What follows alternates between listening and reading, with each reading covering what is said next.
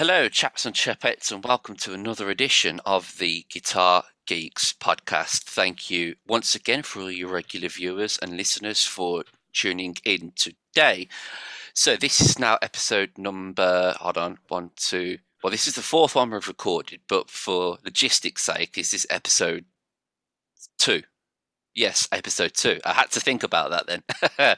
So, today it's 10 p.m. here in the UK, and I believe it's 9 a.m. down in Australia for the wonderful Andy Gillion.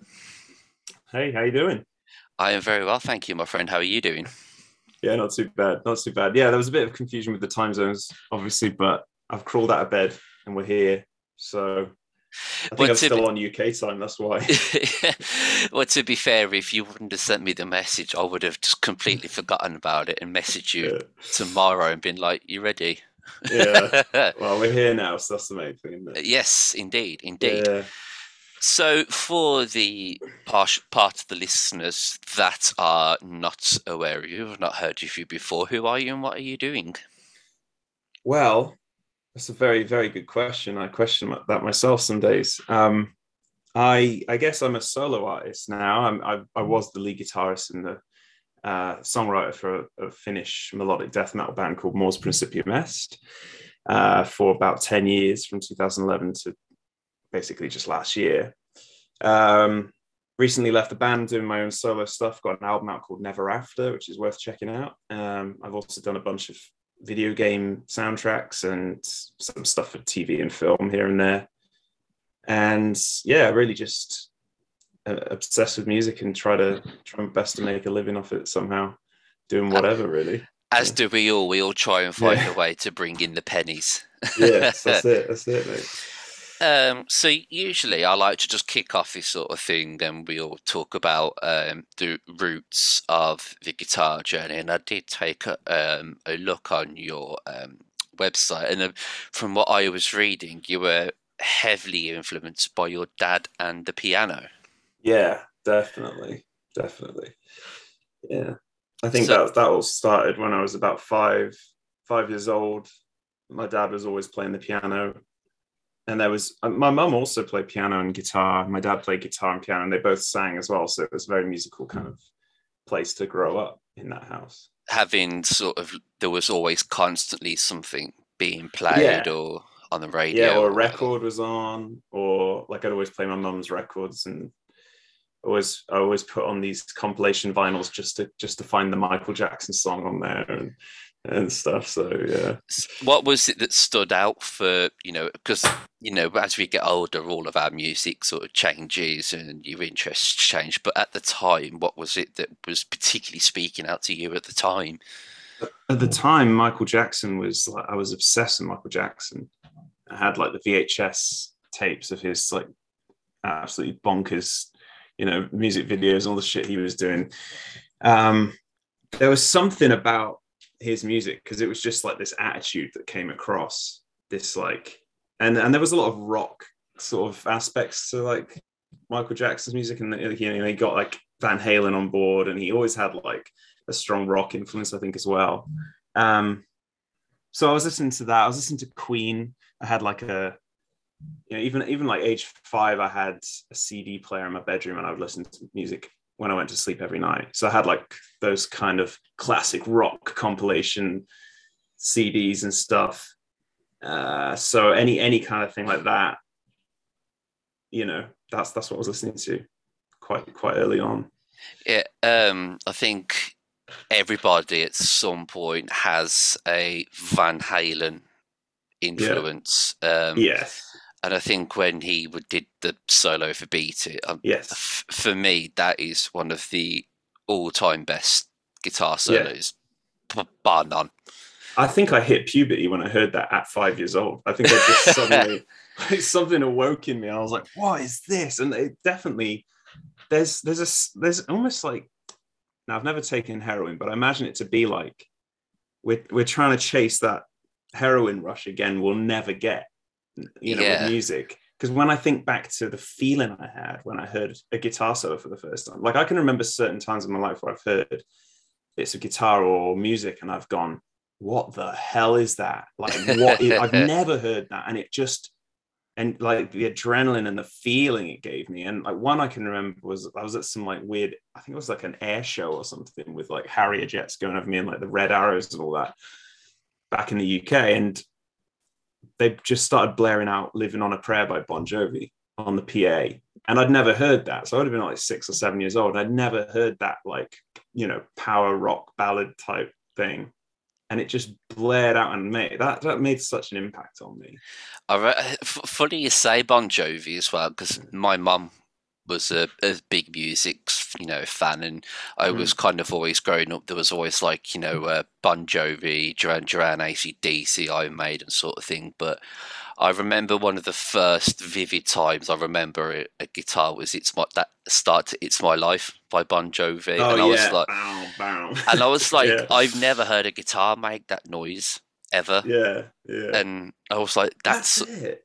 it, Yeah, and especially like I think the talk box now is near enough like yeah. a dead pedal. No one You uses it can't anymore. bring that back out. You can't bring that back out. No, but the thing is with that, you've kind of you've struck a chord with me there a bit, because a question, am I doing that for the new generation? Like as a composer, am I creating new sounds that listeners have never heard? Am I giving that to them? And is there anything left to really rediscover? Because there's a certain feeling like I've just explained with with Bon Jovi or with Van Halen. It's like, wait, what is that? You know, something happens in our brains where we latch onto that new sound and we're like blown away by it. And I think that's what drives a genre or a new movement of music.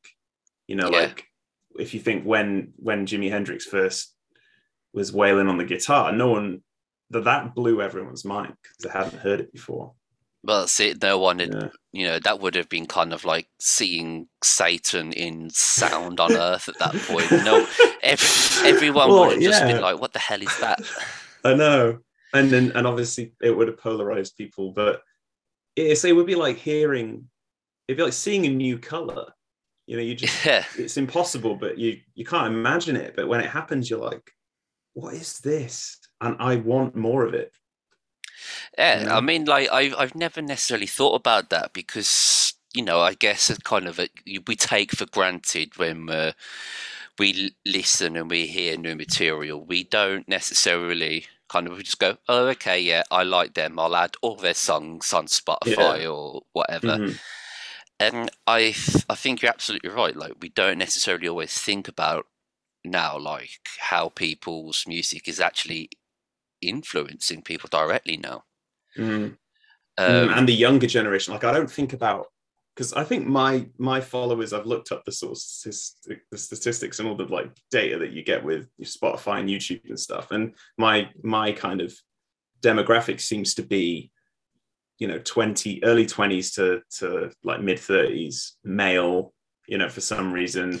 And that's like, yeah, that's it. But I don't think about these young kids. And every now and then I get a message from a parent saying that their kid is like a 10-year-old kid is super into like my album, and I'm just like blown away by that, because I think, how did I feel about music at that age, you know? And that's really special, I think, to be able to influence a younger generation of people. mm. I Yeah. think with, I guess, like, well, so we'll get on to it, but having your hand in like the video game aspect of things as Mm. well, because that is now such a huge part in, let's be honest, everyone's life. There's probably not a kid out there now that doesn't Yeah. play, video games, and it might be like, I don't even remember the game Brutal Legend. Yeah, I do. Yeah. Yeah. So Yeah. like when Children of a Grave was on that, I was just Yeah. kind of like, I would just play that like part of the game Just for over that and song. over Yeah. again, just for the song. There's so many things like that. Yeah. There's Sonic the Hedgehog levels that I would can't wait to get to just hear the music again. Like it's sometimes it's like a spiritual thing. I think again it's exaggerated when you're a child though, like that Mm. stuff, because I really romanticize those like moments in my childhood where I heard something and like it just if you hear that music again, it transports you straight back to that time in your life. Yeah, Powerful thing music, isn't it? It's such a powerful thing. it is. You're absolutely right. Like, whenever, I mean, the games that I used to play when I was younger, like things like Tomb Raider or, Mm. Destruction Derby, for example, they always had like kind of like heavier Yeah, aspects to things. And I remember I would always get weird looks because I would be that person that would happily listen to the soundtrack of a game yeah, on like yeah, a commute. And people would say, "Oh, what you've been listening to if you're going to meet friends." It's like, "Oh, I just had the music from Halo on," or yeah. they I'm the go, same. I can do that too. I can do that though with I can do that with like really retro stuff as well. So like 8-bit stuff. I could just listen to an 8-bit soundtrack and people would be like, how the hell are you listening to this and it noise? And was I'm all just like, programmed on yeah. Betamax or whatever it was back in the day. And I'm just like, no, there's some beauty in those bleeps and bloops and those electronic sounds because that's pure nostalgia for me. That is. So, with I'm assuming then, when you sent back in the UK, that you kind of grew up then in England. So how did you approach kind of obviously once you kind of got into the time and you started to play guitar and sort of cementing yourself as a player and finding what you was doing? How did you then kind of approach then starting to actually songwrite? Because the songwriting now is a huge part of your repertoire with what you do. Yeah, absolutely. Well, I was writing music from I mean as early as I can remember, but I was very fortunate to have friends in school. It was weird. There was already a band in the school that I joined. So I used to live in Yorkshire and I moved down to Bristol and no one could I understand know me because Bristol very well. yeah, yeah. Did you spend some time in Bristol? Done a Did you lot and visit? lot of gigs down in Bristol. Ah, yeah, yeah, yeah. The Croft. Do you remember the Croft? Uh, Oh, they've y- probably changed it now, I think. we used to mainly play at what was it bloody called now? The Thekla, No, not Thekla. It was God. It'll come to me. Louisiana. I'm trying to remember all of them now. It's been a It was while by since I've been in Bristol Bristol. Temple Meads train station. Um, Oh, I do know of course I know what you mean, but now I can't remember it either. I know what you mean though. Yeah. yeah, That's gonna do my head in. That is. I'm gonna have to very ever so quickly Google it because I Please can't do, because I'm gonna remember. I'm gonna appear. Yeah, all my Bristol brethren are gonna they're gonna yeah Um, disown me. I think if I can't because remember this. I was talking to Steve Platt last night, and obviously he's just recently played Bloodstock Yeah. with Devin Townsend, and was saying to him that how much actual music genres are different in different regions. Like he Mm, was saying up in Manchester where he is, like it's very doom metal and mm. sort of stoner rock. Here in Birmingham, it's very everybody wants to be like Killswitch Engage, that hardcore sort of metal, and then I Yeah. guess in Bristol it's very proggy. I think at the moment, I believe. Interesting. Yeah. No, that makes sense. Yeah. So did you find like starting in Yorkshire and then said like moving down to Bristol, was it difficult to try and find what you was looking for at the right time? No, because I was 8 years old. So to go back to the story, so at 8 years old, I was already kind of dabbling with a bit of like experimentation and stuff of my own stuff. But when I moved into this school, there was already a band, and there were three guys, I think, and I. At the time, I was more playing piano. I wasn't even playing really guitar by that point, although I always wanted to. For some reason, I just ended up on piano and keyboard.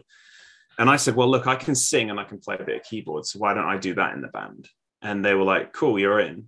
And we started this band called Turbulence. And we were doing gigs at like shopping centers and stuff, like fairly big audiences and little festivals. We were 10 years old and we wrote our own songs and we did like Guns N' Roses covers.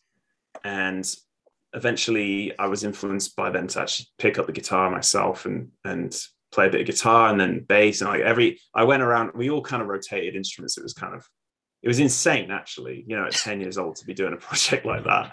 um and it was great, and that was like my introduction into live music. So I was playing gigs at 10 and writing my own songs and stuff with the band. That's quite impressive. Yeah, That yeah, it's pretty awesome. I'm playing like Sweet Child of Mine and stuff, and I could nail those high notes back then too, before my balls dropped, you know. Yeah, I'm going to say doing it better than Axel could now. Yeah, probably, yeah. The Yeah. Fleece. That's what it's Fleece, of called. course. The I know, I knew. Fleece. Yeah, the fleece. Yeah, I've looked at it and I was like, ah, yes, I remember now. Mhm. Back in day. Oh Um, man, the gigs I've seen there, man, yeah, amazing. it's a great Yeah, venue. Great venue. They've always looked after us yeah, well. So especially starting on piano, then must have given yeah, you that good sort of headway then to being able to pick out song elements, and then when you're learning guitar, especially learning piano first, it kind of gives you that advantage of picking things up uh, yeah, quite naturally. yeah. I think piano is a great place to start for anyone. Um, and obviously, what came along with that was a bit of music theory, which, to be honest, I don't know how much of it I really use these days. I felt like the whole thing was quite stifled and dull. The way I think I was taught piano, because I was taught by my dad first, and that was great because I was just like learning pieces and playing and not worrying about the boring side of things. And then he was like, "Well, you're getting pretty good. Let's give you lessons. Let's get proper lessons from someone." So I had lessons every week, and I think I got to like grade 5, and then I just thought, I can't do this anymore. I can't do it, Dad. I was 12 years old, and I just like, I really don't want to do this anymore. It's really boring. And I picked up guitar, and thankfully I've experienced the joy of music like all over again with guitar. It was totally euphoric, Did you picking have that up. the traditional like encore starter pack? I had something similar. Yeah. Well, my dad had some like £5 Japan. I can't remember. No, I looked it up the other day. It's like some really crappy Fender copy, but I ruined that as a kid because I was mucking around with it, giving it a sponge wash, and like I took half of it apart and I just ruined the thing. A sponge wash. Yeah, like Oh I no. washed it to try and before he got him from work, I thought I'd wash it, and like all the electrics got screwed up, and I was like, Dad, I washed your guitar, and then I think what did I do? I think I bought for £60. I bought a Fender copy, and I think it was called a Rockwood, so similar to like an Encore or whatever. Yeah, Encore vintage, all, yeah, and it was that classic sunburst, like really obvious sunburst kind of, yeah, was it tobacco sunburst or whatever yeah, something what it like was that. officially Yeah, called. yeah, So there's always the kind of the three categories. You always had the Strat knockoff, you had the Les yeah, Paul knockoff, or you just went yeah. like Pacifica or Oh, the Pacifica route. Yeah, that they were the rich kids that where you get the Pacifica with the amp and the little tab book thing. yeah. That's when you know you've made it, and you get the gig bag and you even get a cable and everything, and it's like, damn. And then I'm here with my 60 quid Rockwood. But then as soon as you plug that into a pod, you're as good, good as gold. Insane mode. Yeah, yeah, like insane Spider 2 or whatever it was. Yeah, It's yeah, mad to think of the kind of like we've got things like the neural DSP stuff now, and we think yeah. it's how good it is. And I mean, I know because I use it, but then Mm. back then when you had that like Line 6 Spider, you was just like, this is the dog's bollocks. You couldn't. Yeah, I know. When you put that insane mode on, you were like, hang on a minute, that's the greatest tone ever made by man. And like you were just like, you didn't realize. I think it's because metal is like a drug in a way that there's a lot of reference to drugs today. I'm sorry about that. I don't really know where that's coming from, but Kids, stay like away from drugs if you listen. stay away from me, apparently bad influence. But no, like you start off and you play like a clean guitar or a jangly, dirty, crunchy kind of sound. That's about as good as you're going to get, and you don't really know any better. And then you listen to maybe Guns N' Roses, and you're like, oh, there's a bit more distortion there. It's a bit heavier, and it's like a gateway drug into more heavy stuff. Then you hit Metallica, and then you hit like, and you're like, okay, now we're onto like some death metal stuff after that, and then it goes to really extreme metal, and it's the same with guitar tones. I feel, and when that insane button gets hit, you're like, holy, this is it. This is the pinnacle, and you think it's the greatest tone ever, and obviously complete garbage by today's standards. But I've we are like so lucky. had the cringe of like, I do the normal thing. If you look on your Facebook at your memories and things like Yeah. that, and then you end up getting to like so many years ago, and you see a video that you put up, and Mm. look back at the time, and I thought, I thought that was absolutely incredible. Then Yeah. Yeah. you looked at it now, and I'm just like, oh my god, why did I put that No, up? I've got plenty of that stuff. Don't worry about that. Yeah. I I've think got a my YouTube video from 2007, I think. If you go on my YouTube page, back you'll in the find old days yeah, crazy. when everybody thought 360p was the ultimate The pinnacle. HD.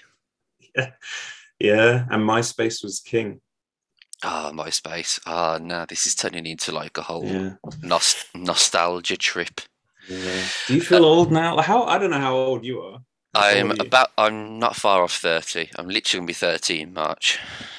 You're making me feel old, man, because I'm 33 and I'm That's you're only a starting to couple of, get you're only a yeah, couple but of I'm years older. starting to get to the point where I I feel like I'm that sort Weathered. of yeah, like that weathered veteran type talking when I talk to like the 20-year-olds about it. I still I don't feel like I'm any different to them, but then I talk to them and they're asking advice about like touring or something like that, and I realize shit, I've become that Well, old guy. I can kind of tell you a funny story with that because my mum works in school with primary school kids, Yeah. and she accidentally left her phone on on loudspeaker one day, and her ringtone is a Bon Jovi song, "Runaway." And then one of the kids is like, "Oh, I know what that is." And of course, these are like 8, 9 year old Yeah. kids. My mum Yeah. was like, "No, you won't." And the kid went, "That's old music. It's Bon Jovi." And I was just like, "Oh my god!" Old music, yeah. And I'm It like, is though, isn't it? I mean, think about it. God. it's just like when you hear people like reference the 90s as old, and I'm like, "Oh no, no." That's a terrifying thing, yeah. And the thing is, what we're going through with that is what anyone has ever gone through in life. Like our parents would have gone through that same thing. And what the scariest thing for me was the other day I realized I was thinking back to my childhood playing Sega Mega Drive and stuff, and that was early 90s, Mm. technology. And I'm very nostalgic looking back, and it was about we're talking like 30 years ago or whatever. But if you go 30 years back from that, so you're talking the 60s. So people who were in the 90s playing, people in the 90s and being nostalgic about like Pong. That's now that. So now I've become that. Like I've become, my games are like the Pong of my Yeah, generation. that's hard, man. That And now we're getting really like we're deep. we're like we're like 10 or 15, 20 minutes into the podcast, I whatever. know. Now we're getting deep already, We're man. touching the mortality stuff already. Yeah. Yeah. And yeah, for the people that are getting withered and dying. Yeah. So when I was looking through your page, I mean, you've got a nice list of endorsements. Let's be honest, and there's one of the endorsements on there that stands out from the rest of them, and I have many, many, many questions, and you know what's coming. I know what's coming. Yeah. Yorkshire Uh, tea. so this is more of Look, when I use the term endorsement loosely here, but it was an endeavor to try and get noticed by Yorkshire tea. I drink a lot of tea, drink a lot of Yorkshire tea, and I was thinking, wouldn't it be great to get an endorsement through? And so I kind of pestered them for a while. I was doing sort of some stupid skits and videos. I was tagging them and the rest of it. And eventually they got back to me and they were like, look, we don't really do this sort of thing. We don't do endorsements. Not really for people like you anyway. But they said it nicely, of course. But as you are flying the flag for the brand, we're going to send you a bunch of stuff and keep flying that flag. So they sent me like a tea towel, a little toy Yorkshire tea cart, a whole load of Yorkshire tea, and a pen. Like I had like everything you can think of branded as Yorkshire teas turn up on my doorstep. And I was just like, this is as good as an endorsement for me. I'm happy with that. And I guess kind of being a Brit living down in Australia, it's kind of like that little piece of home. It is, yeah, it is. And obviously, I grew up in Yorkshire, so like my dad's side of the family's from Yorkshire, and it felt, yeah, it felt like I'd done the family proud with that. And I think they were happy because they were saying like, you're flying the flag down under, because I moved to Australia about 5 years ago. So Was there anything that influenced that move down to Australia then, back at the time? I think it was probably mainly the weather. I can't say I To blame be you. honest with you, what's it like over there right now?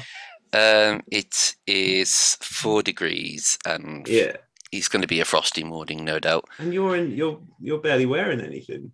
Oh, You're in like a yeah, I'm in you're shorts like and a wife beater. I don't know how you're doing it. Whereas I'm sweating, like you probably can't quite tell, but I've got the ceiling fan on, and I am absolutely sweating my balls off. It's like 36 or something, 36 degrees, and I can't take it, man. I'm melting. My English body just melts into this seat every day, and it's horrible. I didn't realize how hot it got actually. Um, so yeah, the influence of the move. I mean, it's mainly really my girlfriend was the driving force behind that. She was just like, look, we need a change. Like, we really need a change, and it felt right. And it was just like, let's go for it. And she's from New Zealand anyway, so there's kind of special arrangements that they let us stay without needing to have a 1 year visa. Like, we can stay a bit longer and all the rest of it. So it was like, let's just make this. And we turned up in Australia with no idea what we were doing. We had a bit of money saved, and we had 2 weeks in a hotel, and we used those 2 weeks to find accommodation, like rented accommodation. And every day we split up and just went, right, you go that way, I'll go that way, and we just go to every single house viewing there is. And then just at the end of the 2 weeks, we managed to find a place, and that was that. But it was a pretty scary time, actually. Do you find, because I find usually if you're a British person and you go abroad somewhere, there's always the sort of people that just want to quiz you about everything and anything, and automatically ask, so do you know the Queen? And Yeah, it's I think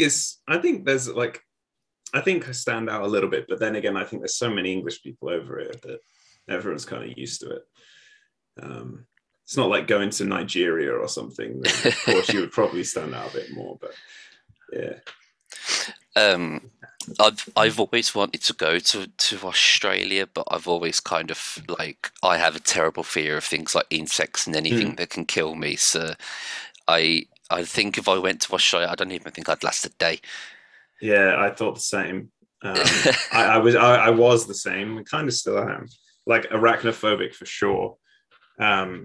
But the weird thing is, I've not really seen anything that terrifying, other than, well, I did see a snake in the wild, which would kill you. Well, all of them will kill you in Melbourne, at least.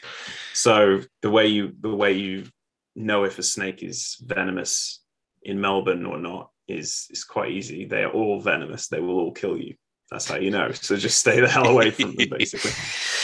It's the stupid Yeah. things like lifting the toilet seat up to check if there's anything underneath it. So I would just forget I to do did that.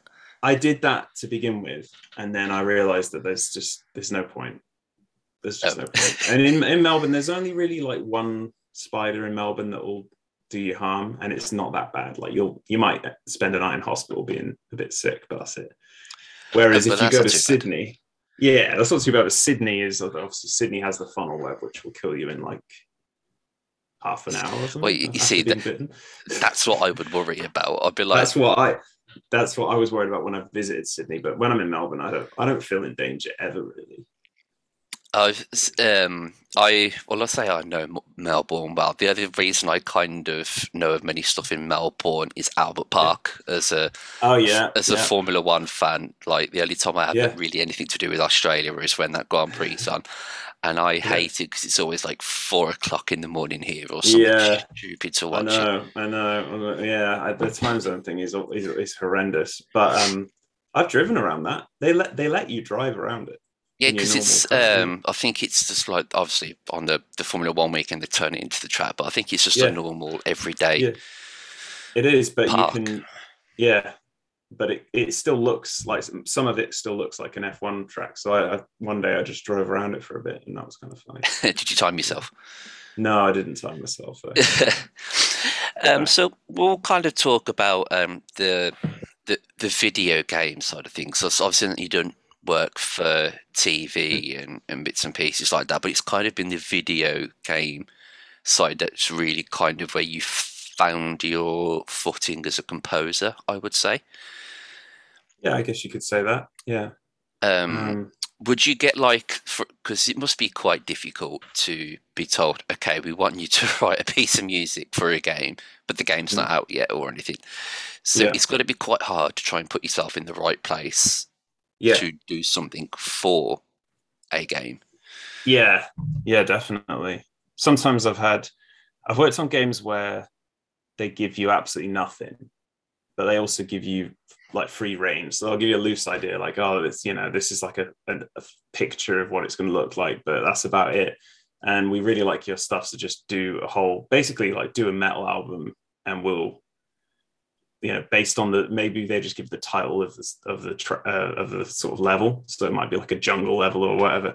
So I think this is one of my first games I did was a game called Sword Surfer that didn't really materialize in the end, but they were so happy for me to do whatever I want, and that was a blessing. But then there's sometimes that you do get footage from the game, and it's very much like it needs to be the way they want it, which can be tricky because then there's lots of revisions. You have to go back and forth with the game developer to make sure it's perfect for their vision and stuff. But that's fine because that's the way it goes. They're the client, and I have to kind of do it for their vision, and that's part and parcel with it all.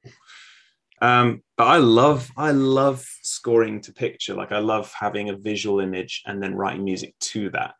That really excites me. I even try and do that with my own music that doesn't have any visual picture.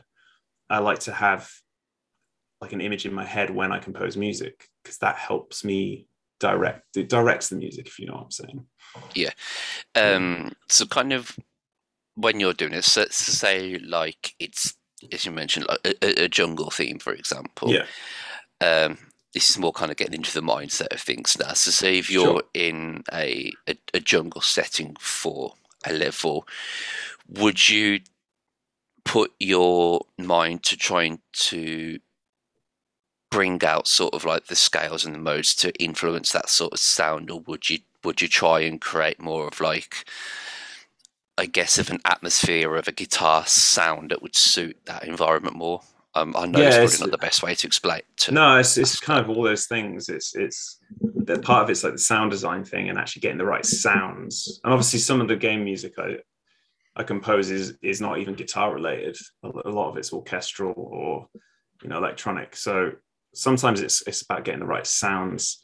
And there's all the cliches and the tropes of like, when you say jungle, I think straight away I think of a xylophone, like just a xylophone ticking along, and then maybe some, Maracas. yeah, maracas and drum, like hand sort of drums and tablas and things, and things like that. But if you're talking about metal, it then you really all you've already got the sound, and you can only focus on the scales and modes and the melodies. And yeah, you know straight away when something doesn't work. You know straight away when it wouldn't make sense to have a church organ playing with some crazy like demonic like uh metal going on in a jungle, but that would work for a castle scene. you know so it's about you understanding it, and then the game developer really giving it the nod of approval. But with my album Never After, that was such a like a visual project because they had a concept, and the whole thing is I feel like I'm a storyteller with music anyway without lyrics, and I've always kind of felt that way. I always like to give a reason for the music to go in a direction and to tell a side of the story, to tell an emotion. So that's really important to me. And I feel like I see music as well. So it's just how I work naturally, I think. I think I remember hearing a conversation with Devin Townsend on something, and I can't quite remember who it was with. It might, Synesthesia, is it about synesthesia, wasn't it? Where yeah, you can the colors and stuff. That's exactly the same with me. Yeah. Yeah. yeah, because I think it might have been on the pedal show. You might have been talking about it. I can't quite remember.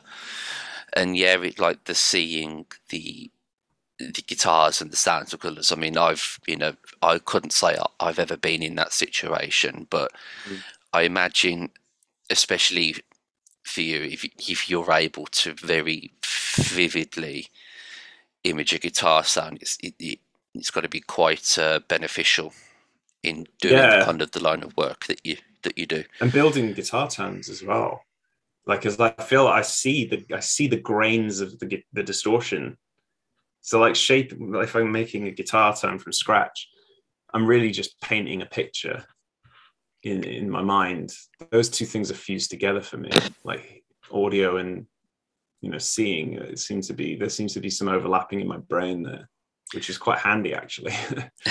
Will you will you just boot up like an instance, say if archetype Nolly, for example, and you Mm. have a go-to preset and you go from there, or will you say you've got a 10-second lick and you'll try various presets to kind of see what works best as a footprint and then go from there?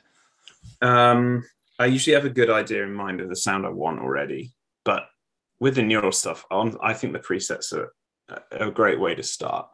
So just flicking through until you kind of get somewhere near what you had in mind, and then tweak that to what I have in mind. I think I usually do that, but sometimes I'll just go from scratch, just default patch, and just start building. And I kind of feel like it's almost impossible to get a bad tone in 2022. Like it's not like it was back in the day, and we kind of touched on that. But Yeah, these plugins are just so good now. You know, regardless of um, kind of who you go with, but I think Neural have definitely got that yeah. bar I mean, set way high. yeah, I love the neural stuff, especially for lead guitar. Like you really don't need tube amps anymore. At least for lead guitar, I don't. I've never really liked the tube amp sound for lead guitar. I quite like a digital sound. Um, but back in the day, like, we are so blessed. Like, we have no idea how lucky we are to live in. Like, kids today will not understand how lucky they are, because way back when we had, like, the only option was a crappy, you know, Crate or whatever. yeah, or crate, exactly. Or even if we finally got, like, I had that moment when I was like, I was a teenager. I finally got a Mesa Boogie triple rectifier. And it was just too loud. I didn't know how to dial in a good tone with that. I didn't have the right environment. Nothing made sense to have that, and it just didn't work. It didn't work for me in any way. And now I've got, like, an Axe FX, or I've got, like a Mooer, or I've got the neural stuff, and suddenly I'm just like, anything is possible from this. And yeah, Yeah, it's crazy. I've never been down. I was always one of the people that wanted a Mesa, and every Yeah, time I saw people and use them, I was just like, that is a godlike sound. yeah. It's always sounded like, I don't know, Thor stepping on a plug, and and Love it. um, but yeah, I've always been digital, and I think it's because, especially I guess as we've gotten older, Mm, it's become almost ease yeah, of use, it's because practical, isn't it? there'll be times where I've been on a night shift, for example, the partner's in bed and I'm there trying to stay up till 6 o'clock in the morning, plug your headphones in, and it's like, Yeah, um, yeah. away you go. I had interviewed, or if you're watching, no, right, I've got to figure out the way to word this. I will be interviewing, but I have interviewed Stephen Ward from All Neural right. DSP, and I Yeah, I awesome. I had him on, and he was talking about obviously how now it's become so easy just to kind of take your rig with you wherever you go. Hmm. So, say for example, if went to New Zealand to see your, girlfriend's parents, whatever, you can just take a laptop and an Yeah, interface, and yeah. it's you've got kind of got everything with you, which It's I think so for us is sublime. it's so different. Yeah, I mean, you got people touring with a laptop. They have their tones on a laptop. It's all done to the BPM of the songs. The MIDI changes the sound as they go. They don't even need to stomp on anything for a solo. That's automatic now. It's really crazy what you can do, and I love it. There's some the purists out there that hate that idea. There's still the whole tube amp versus. I can't. I've been so sick of that debate. Honestly, if you prefer it, use it. But otherwise, just who cares as long as it sounds the way you wanted it to sound. I was at I was seeing the darkness with one of our Mm. resident pedal boards of Doom hosts, and he actually made a very valid point, and he was saying the majority of the time the people that come to see say when you was playing the Finnish sort of metal, Yeah. um 99% of the people don't actually care what you have that Mm. makes up your sound. In um, and it's the same for 99% of the people that were there watching the darkness didn't give a damn whatever the hell they were using, at their No. feet or Yeah. backstage or whatever. And it's only the small percent of the people that are kind of peering over the top and going, what you got? Mm. Hmm. Hmm. Although I am that 1%. Yeah. It's, Um, uh, it's it's funny how it's funny how irate people get when they find out that Metallica are using Axe effects or whatever, and they're upset that what they believe. Or you see these bands that have all these cabs behind them, and that they're just shells. They're not even real cabs. mm. They're just the front of the cab stuck together. I saw I saw a picture on, I think it was one of the guitar pages on Facebook. I think it was like a Logic. I think it was a Logic like mixing and mastering one or something like that. I can't Yeah. remember. And it was a picture like that where a guitarist had took the Yeah. fake back line Yeah. and their actual amp blew. And so what they had done was they had mic'd up a Line 6 Spider You behind. are kidding me. No, seriously. And they'd actually Wow. mic'd up one of the little Line 6 Spider 4s, and it's actually mic'd up with an SM57, like And properly that's the best they on could do. axis. And I was, Unbelievable. and like, no one would have been any the wiser. No, they wouldn't. I, I can imagine that. That's great. you know what? When the podcast is done, I'm going to have to try and find the image to show you Find that picture for me, mate. because Yeah. when I seen it, I thought it was absolutely hysterical. That's brilliant. Yeah. So what was them back? When it was, I think you said it was about 2011 when you went into the Finnish orchestral metal. Um, how did that come? Because you was with them for about a period of 10 years, I believe. Yeah. So Yeah. That's right. it was a good It was good innings. stint. Yeah, good innings. Yeah. Well, I was kind of a fan of the band already. They were very well respected but underground melodeath band. And my friend introduced me to them, and I was into them for a couple of years, and then, or more than that, a few years, and then yeah, they posted online that basically both guitar players and songwriters had left the band, and they needed someone to come and fill that void. And I just, I was only like 22, I think, or something at the time. I definitely didn't believe that I would get a response even. And I think there was about 500 applicants. And I got chosen to join, flew out to Finland and met the band. And this is based on a couple of demos that I'd written, basically just writing some demos and sending it over to show them what I can do. And then it was like, yeah, you seem to be the right person. We want you to join. We've paid for you to fly over here, get in the sauna, get to know each other for a weekend. And then I flew back to my day job, which was like a crappy IT job. And I just couldn't believe it. I was going to join this like established metal band, like Finnish European metal band, and I didn't know what was going to happen, but it felt like something was going to change in my life for sure. They take their music quite seriously over in Finland because, let's be fair, the amount of fantastic musicians that come out of like the Scandinavian regions Yeah. is Oh yeah. biblical. Yeah. Yeah. For sure. Yeah.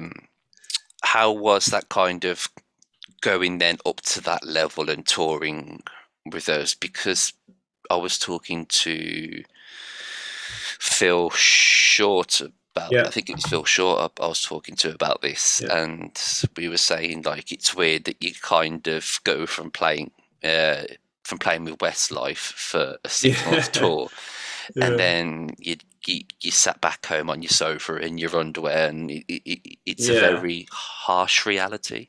Well, for anyone listening who cares, Phil Short was the guy who beat me in the Guitar Idol final in Yes, 2016. and he does bring that up on the podcast, I have to say. He's a champ though. He's such a good player. I mean, I've got absolutely no qualms with him taking the top prize for that because he is such an unbelievable guitarist. I've got nothing but respect for Phil. Also, just a super nice guy, and that's more important to me these days because there's so many assholes out there.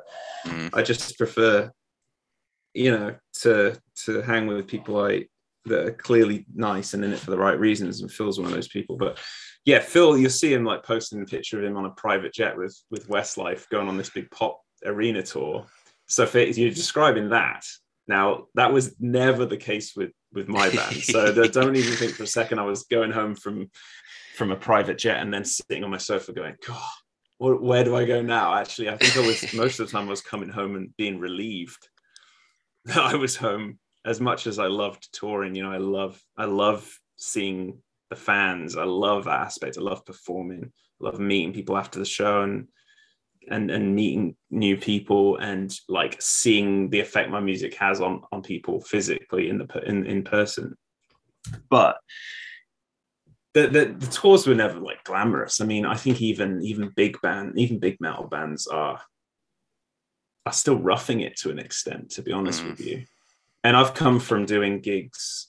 I've done the worst kind of gigs as you have, probably touring in the UK in a van, and we've all done that stuff. And that when I was in my first band, first sort of touring band, which was Shadow Law in the UK, and we toured in a van and we slept wherever the hell we could. And I'll tell you what, I've slept in some dodgy places, mate. I've slept in some crap. Yeah. Like I played a venue where they just said, you guys can just follow this guy and he'll show you where you can sleep. And then it was like up into some attic of some building that has been, desolated for years with just mattresses all over the floor. And it's just grab what you can and survive.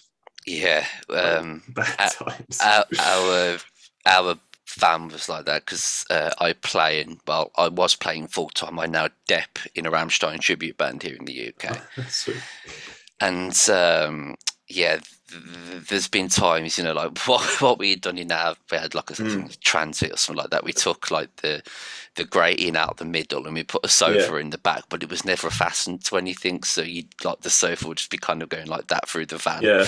Yeah. Yeah. throughout That's brilliant. The That's entire great. journey. But we stayed at one venue, and I'm not going to name the venue. Yeah. But they were nice enough to put us up, and they really shouldn't have bothered. Yeah. And I had a sleep, like, you can't even call it a sleeping bag. It was almost just like the two sofa cushions, and they just put like a throw over it. Yeah. Yeah. The drummer, who was the oldest one of us, had the actual only like proper physical bed that was Yeah. remotely comfortable. Yeah. In the top corner there was no roof, and you could see outside. And this was it. Yeah. This was in Incredible. a very cold coastal place, where you could probably get HIV from eating fish and chips there.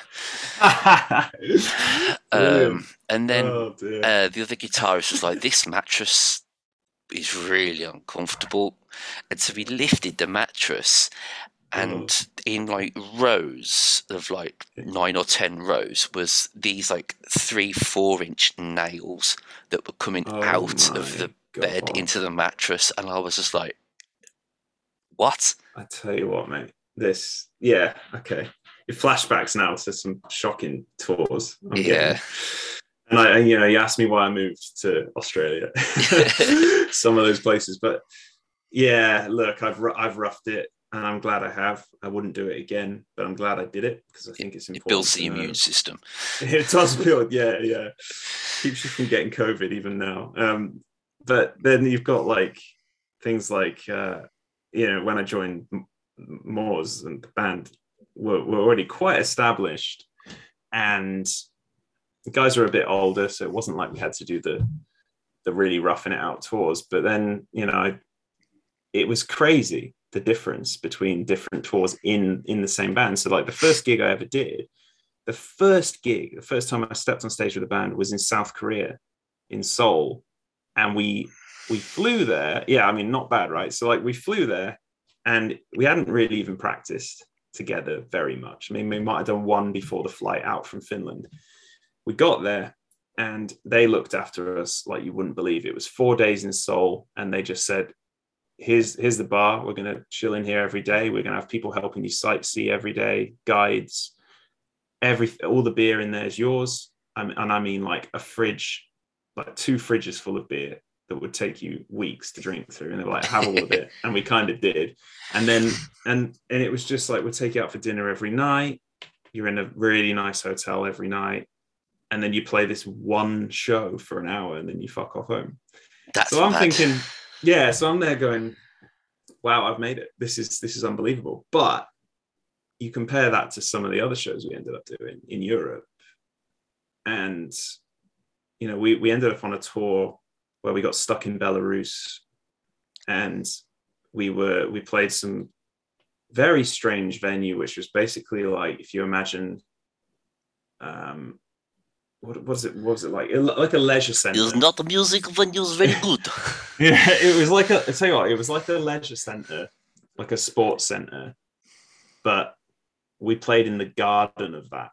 And this is absolutely mental. So we got stuck at the border of Poland and Belarus, and the guy threatened to beat us with a baton because it was just crazy. We were there for 5 hours. The whole thing was nuts. We thought we were going to die. We got through. We got there late to a silent crowd of people waiting in this garden, and we quietly, just in silence, walked up on stage and started setting up our gear. I said, "Where's the amp?" The guy said, "No amp, Fender combo," and pointed to this Fender. And I said, "You've got to be kidding me, right?" And they'd mic'd up this practice amp. It was like a Fender, right? Now the only thing I had with me was a tuner and I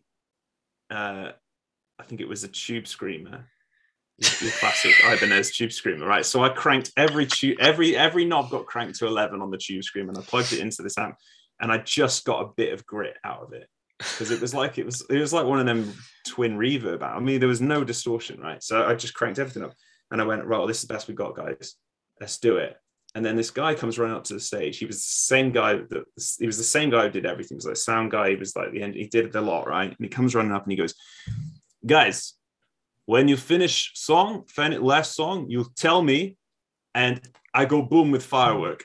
And we're like, "What do you mean?" And he's just like, "You tell me a last song, and then I hit button firework, everyone happy." He runs behind a desk. We're like, what the fuck is he talking about? We have no idea. And this stage is like makeshift stage as well, right?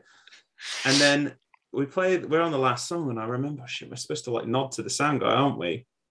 Gave him a little nod, strum the last chord, and then a foot away from me, fireworks just blast off into the sky, like above, like just an inch away from my fucking face.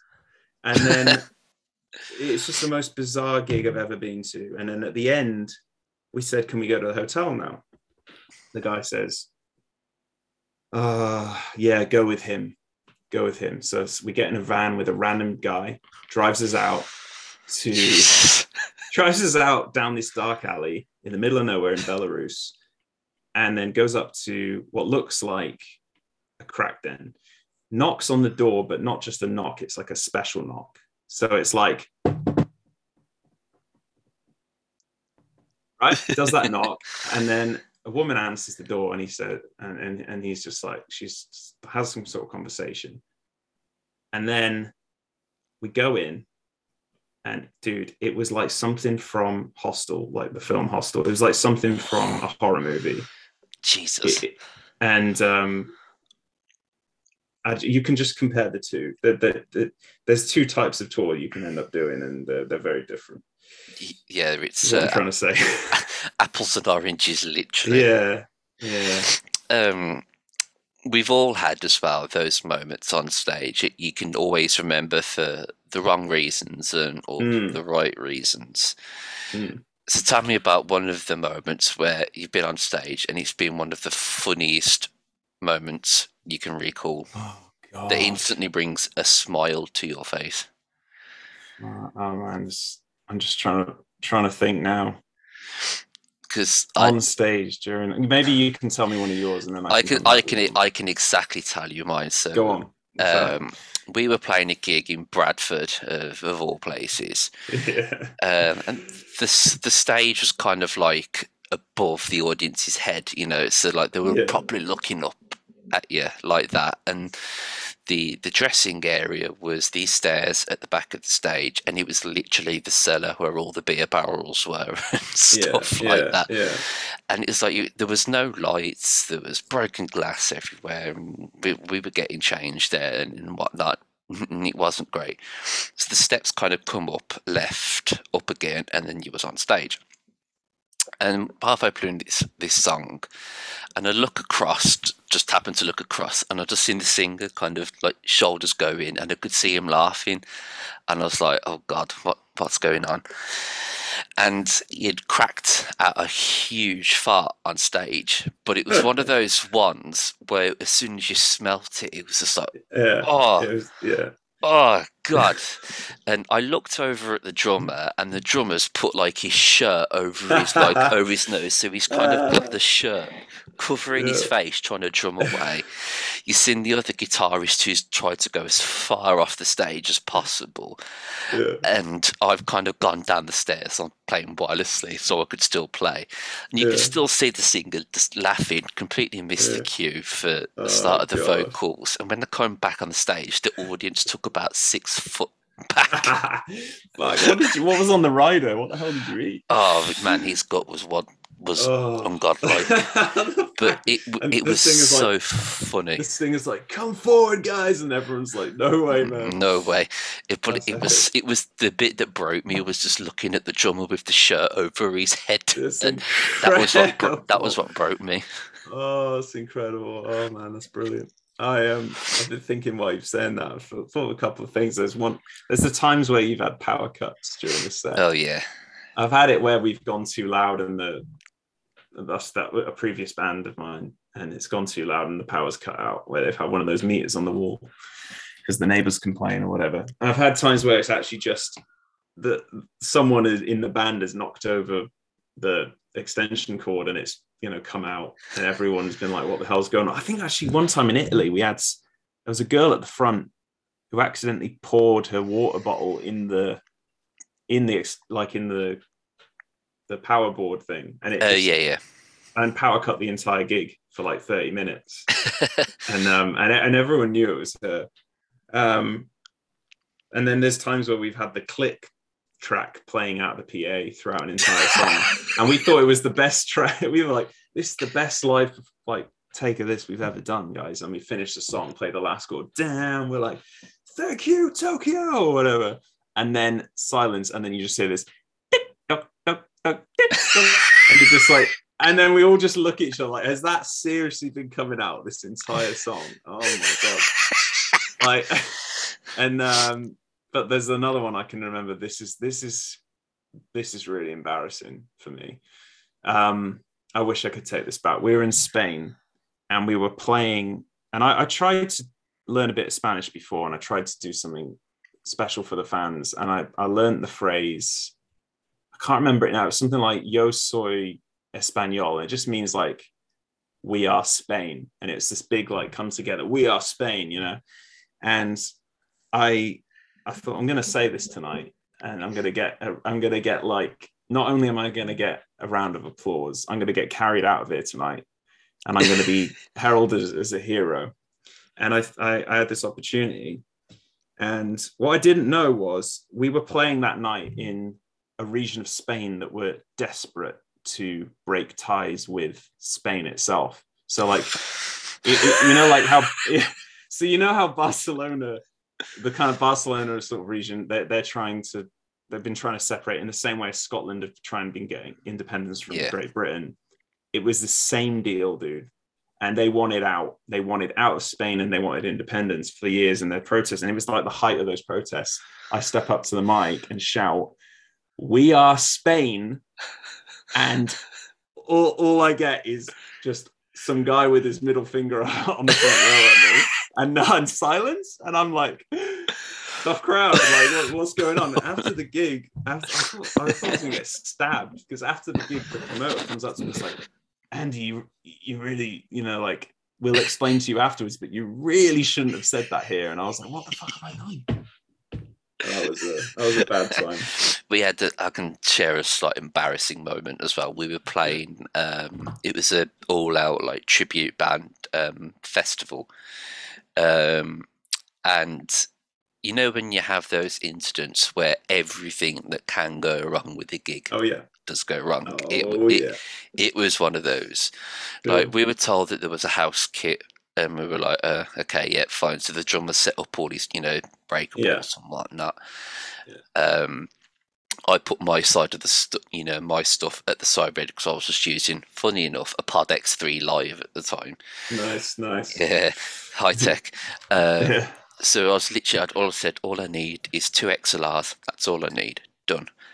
And the other guitarist was the same. Drummer was just like, just do whatever, And then we were following a Pantera tribute.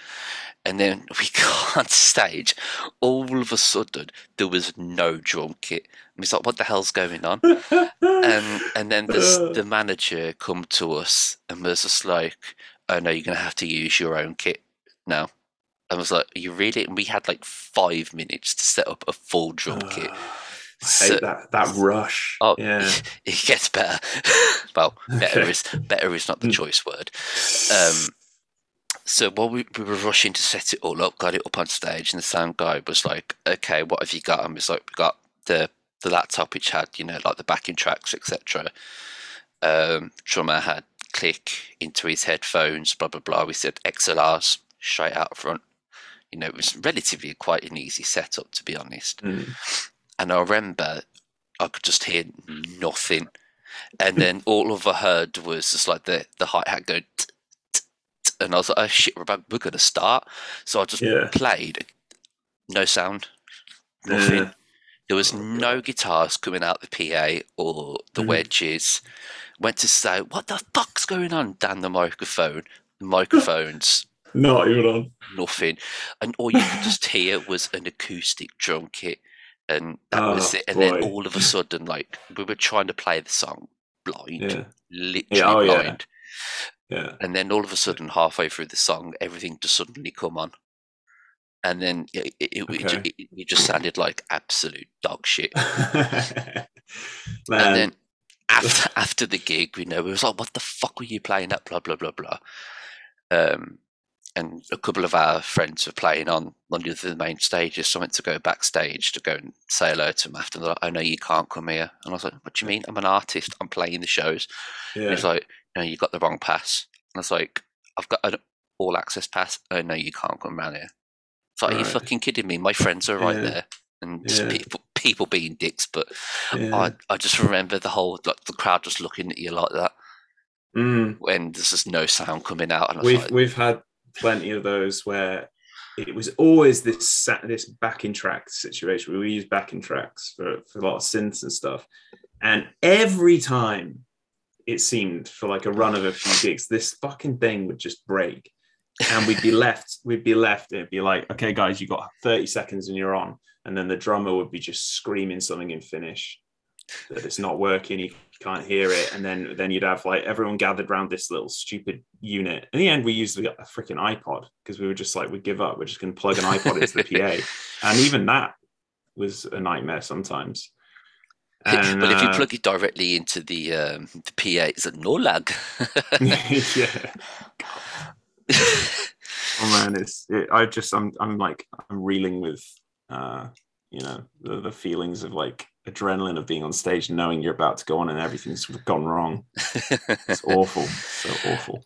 How Australia being so big, Yeah. it's very difficult then, I imagine, especially as a solo artist, but then to try and be at the part to organise and try and look at doing tours in Australia because everything is so far apart. Yeah. I haven't yet had a chance to tour as a solo artist, but my friends in other bands do it. And yeah, I mean, you pretty much drive. I think the way you do it is no one really plays Perth.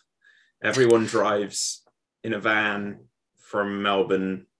Maybe you do Adelaide, then you go back to Melbourne. You drive up the east coast, and then if you're lucky, you'll fly to New Zealand and do a gig there and come back. Um, and I'm hoping to do it. I'm hoping to get on the tour soon, but like nobody's touring right now anyway. So as you know, like the last 2 years have been just ridiculous. It's the second or third year in a row now that I've had to book Ramstein hotels and stuff like that, just Mm, purely because every year yeah.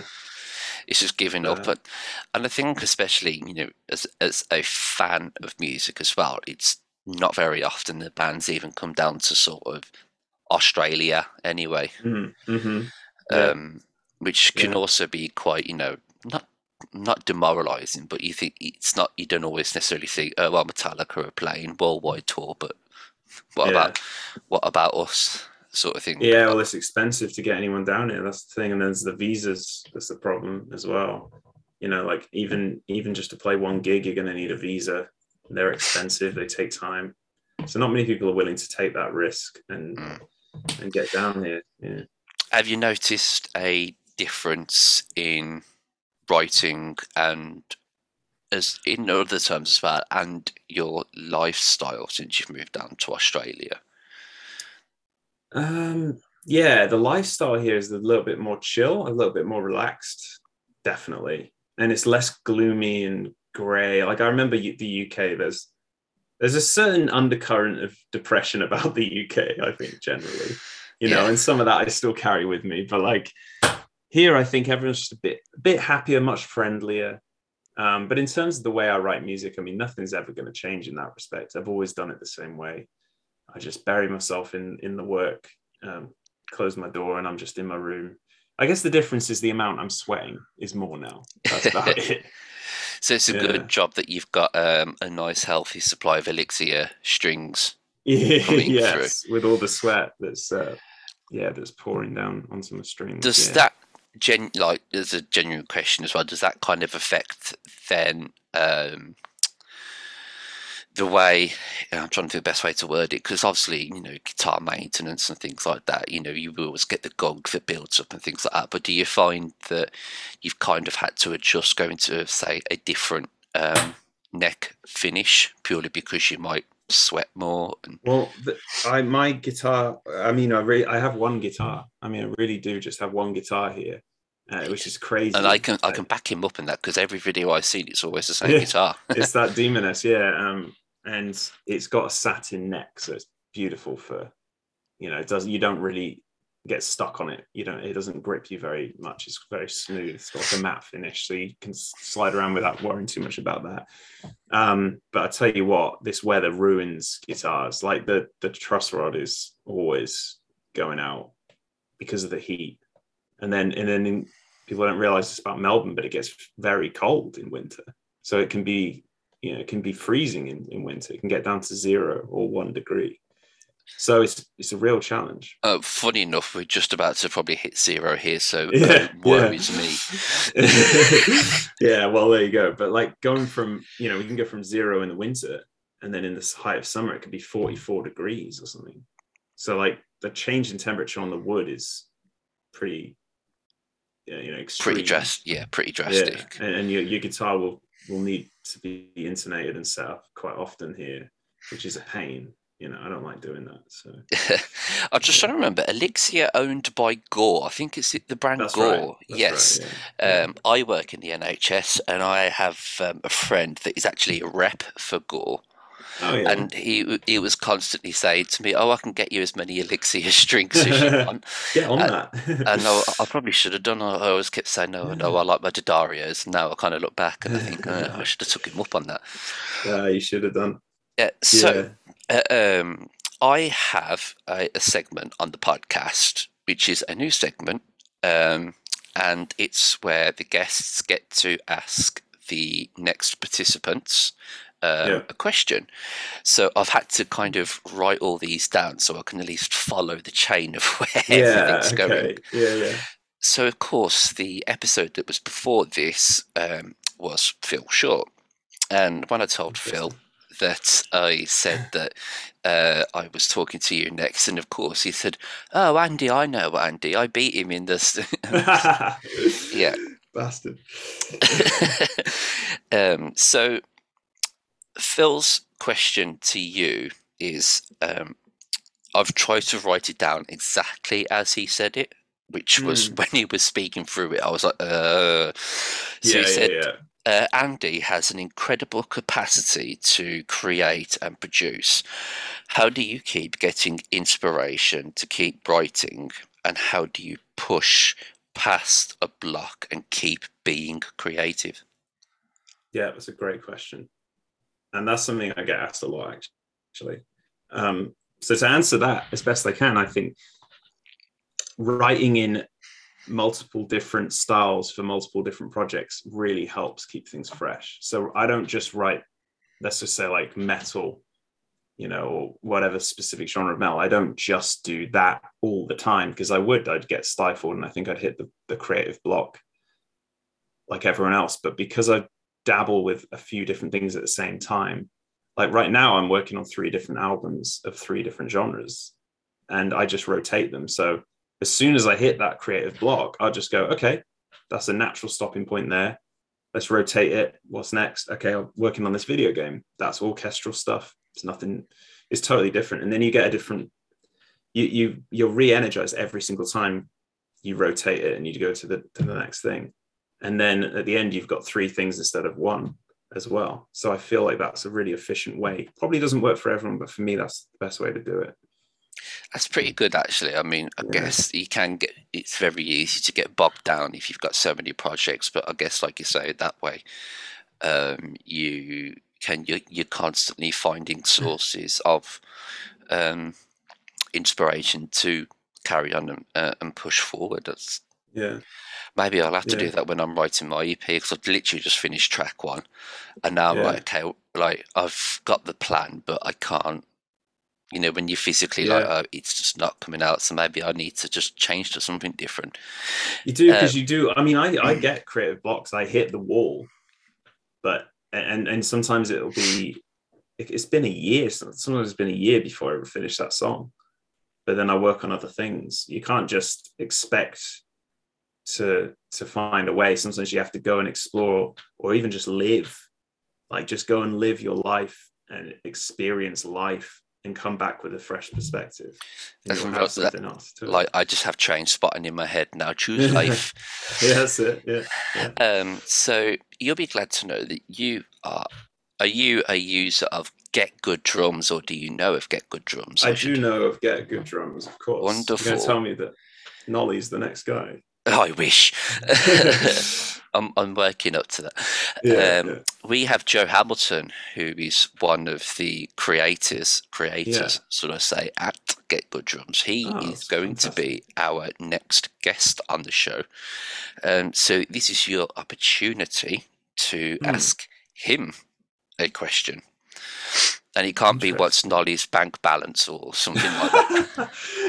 No, well, okay, yeah. Well, I know it's more than mine, so I don't need to ask that.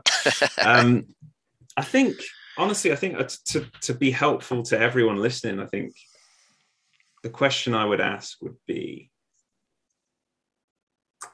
what what would you do differently if you could do it all again? If you could do everything again, I'm talking really about the music business and what he's achieved in the music business. So kind It, of it, like if knowing what you'd know yeah, now, like no, sort of if thing. you went back to being 16 years old or something like that, what could you tell people listening that would help them, that you've learned not to do, or what really worked, and how to really to be successful in this music industry in the way that he's been. What's the secrets? Is it all about who you know? Is it about contacts? What are the things that worked and what didn't work? That's, I guess, it will be my question. I'll very quickly just jot notes on that, and Yeah. I will word it up for in time for the interview with Joe. It's actually quite good that you say that, because I think the music industry, like you say, is changing. Now I think, again, like with having the neural products and the guitar tones at your fingertips and all these bits and pieces, now I feel like, excuse me, the there's becoming less of a need for the the producers to distribute material now. And I think you're right, it definitely has become more of a sense of who you know, not what you know.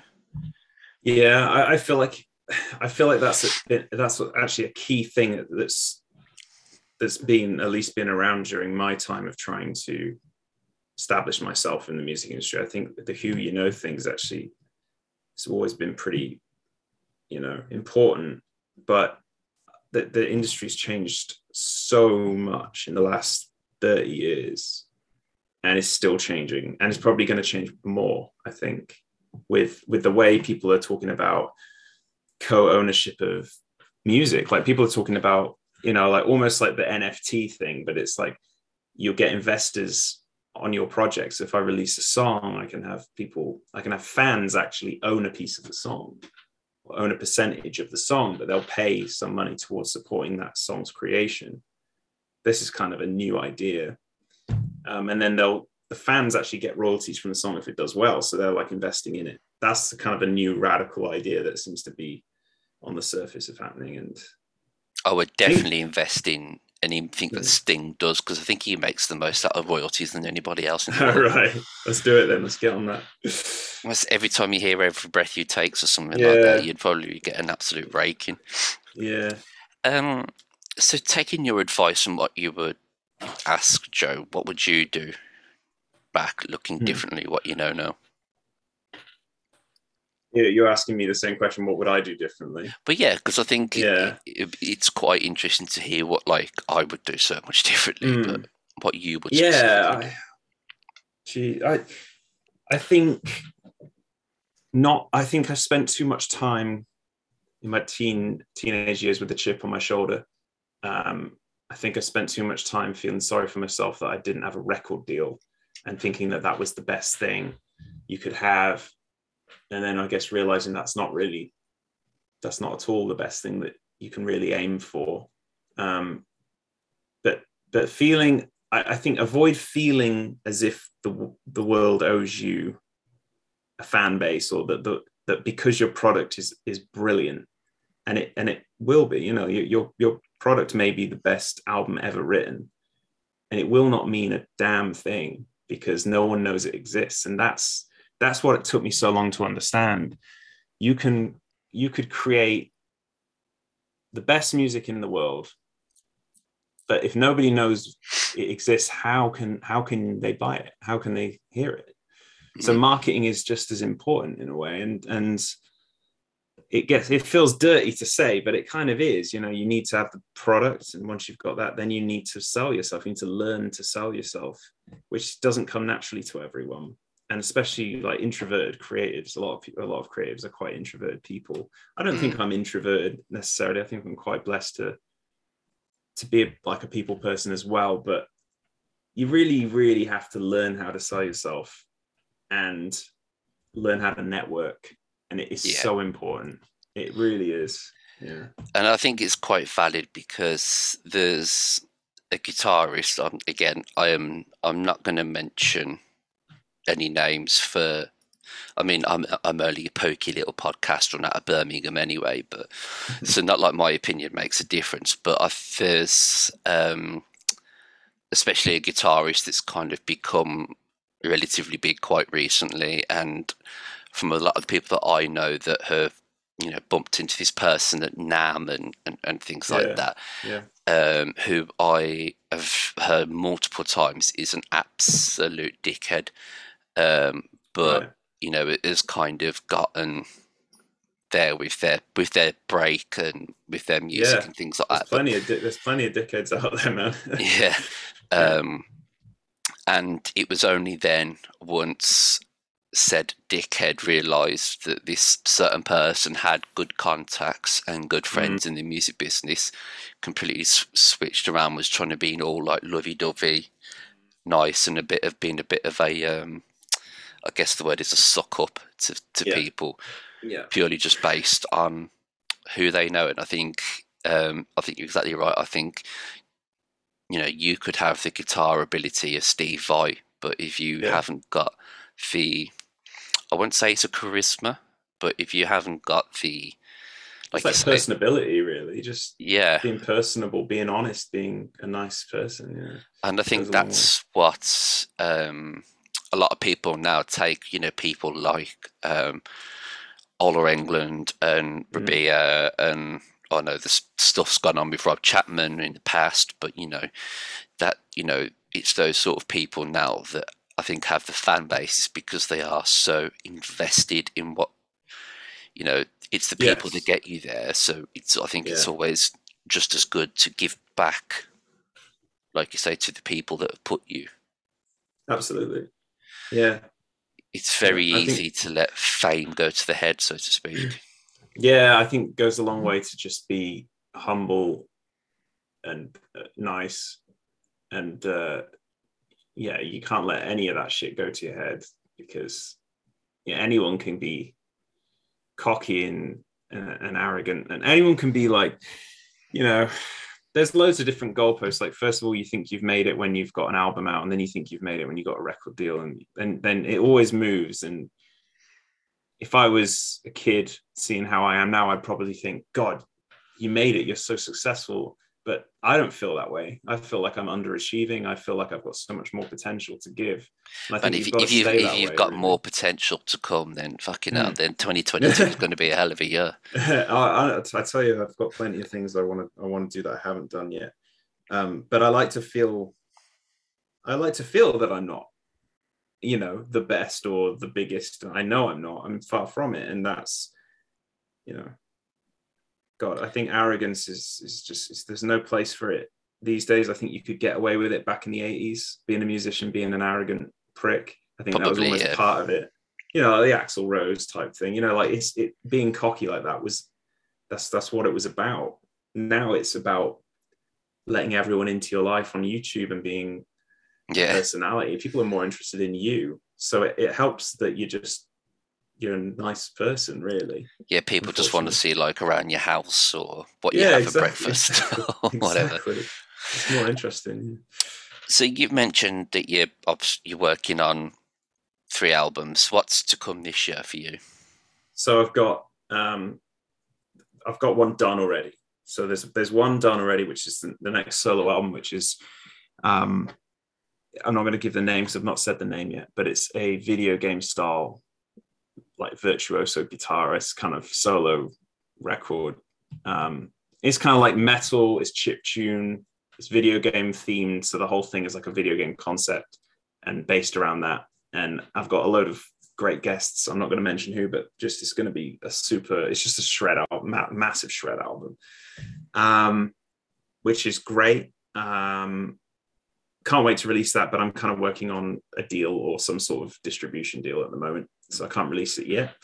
Working on a sequel to my album Never After, so hopefully by the end of the year that will be done. I'll have a sequel to that, which would be fantastic. That's the kind of orchestral instrumental metal. If you don't call it Never Ever After, then you've missed out. Yeah, I've heard people say, "Oh, you should call it Ever After, Never Ever After," all these things. Yeah. I'm not sure yet on that one. And then there's the third thing I was working on, which was loads of leftover ideas that I discovered that never really made it into the band, never really made it over the years into anything. Some ideas were plenty good enough to make onto an album, but just didn't fit at the time. And I found I had like about 25 demos that were really good. And I thought, I need to hammer this into some sort of EP. And now it's kind of become an album. So that's a more conventional melodeath album. And I'm working on it. I'm also getting some vocal coaching at the moment to try and see if I can actually scream on those albums as well. Because, I'm doing the solo thing now and I want to see if I can do that, and I'll probably get guests as well to help me with that.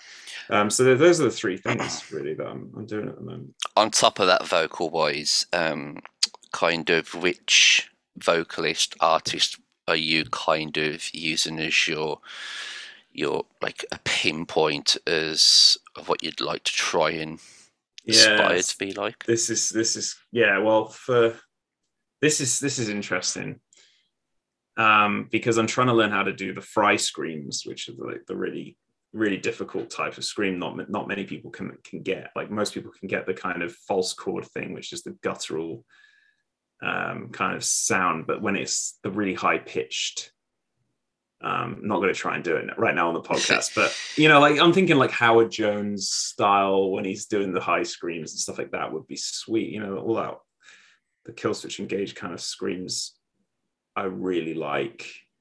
But it'll be a mixture of things if I can get it down. Yeah.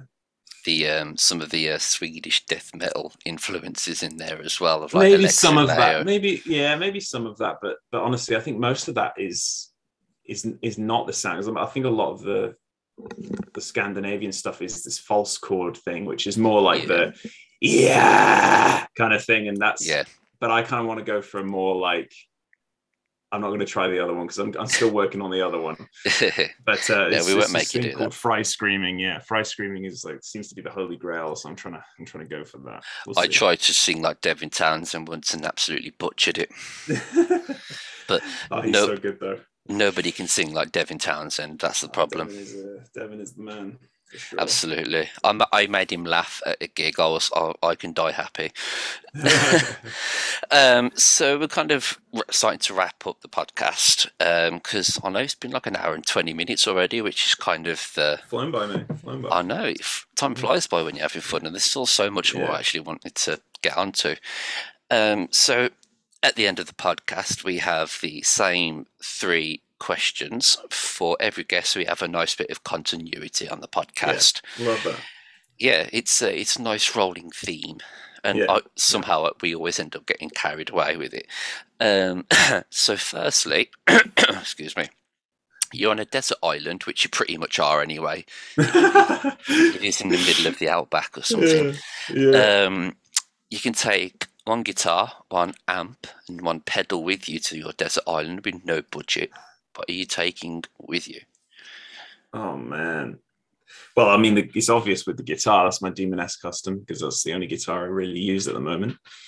So that's that. You said 1 amp. Now we've kind of touched on that already.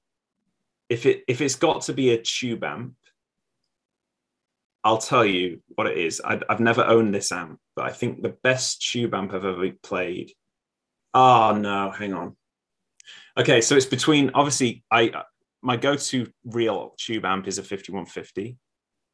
That's kind of like the crux of my rhythm tone anyway, generally what I aspire to. And I do own a 5150 back in England. But there's an amp that really intrigued me at NAMM a couple of times that I've played it there, and that's the Rev. I think it's the Generator 120 Rev. Yes. That thing sounds unbelievable. Yeah. I mean, really. I looked at one years ago when I was looking to buy a proper tube amp, and that was one of the ones I was looking at because it's a beast.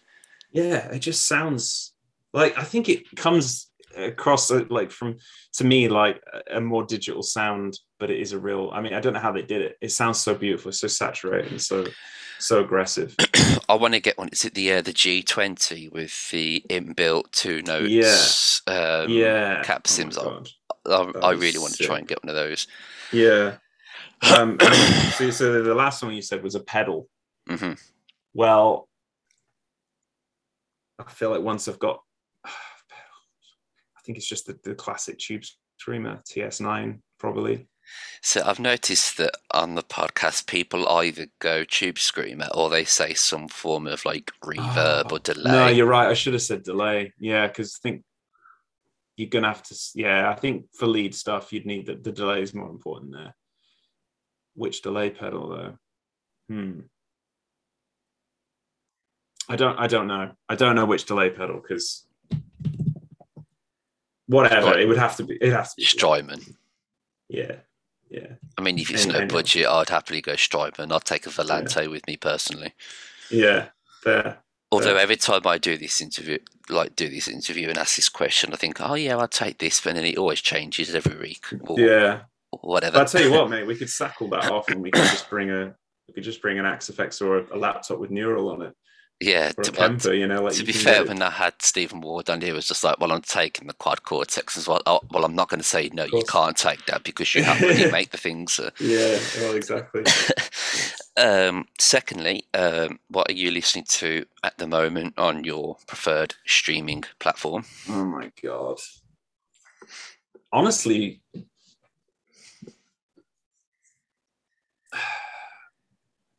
what am I listening to at the moment? Like so many different things, but not a lot of metal, to be honest with you. Because I write that all day and it gets me amped up. I need something to chill me out at the end of the day. So I don't really listen to so much metal anymore.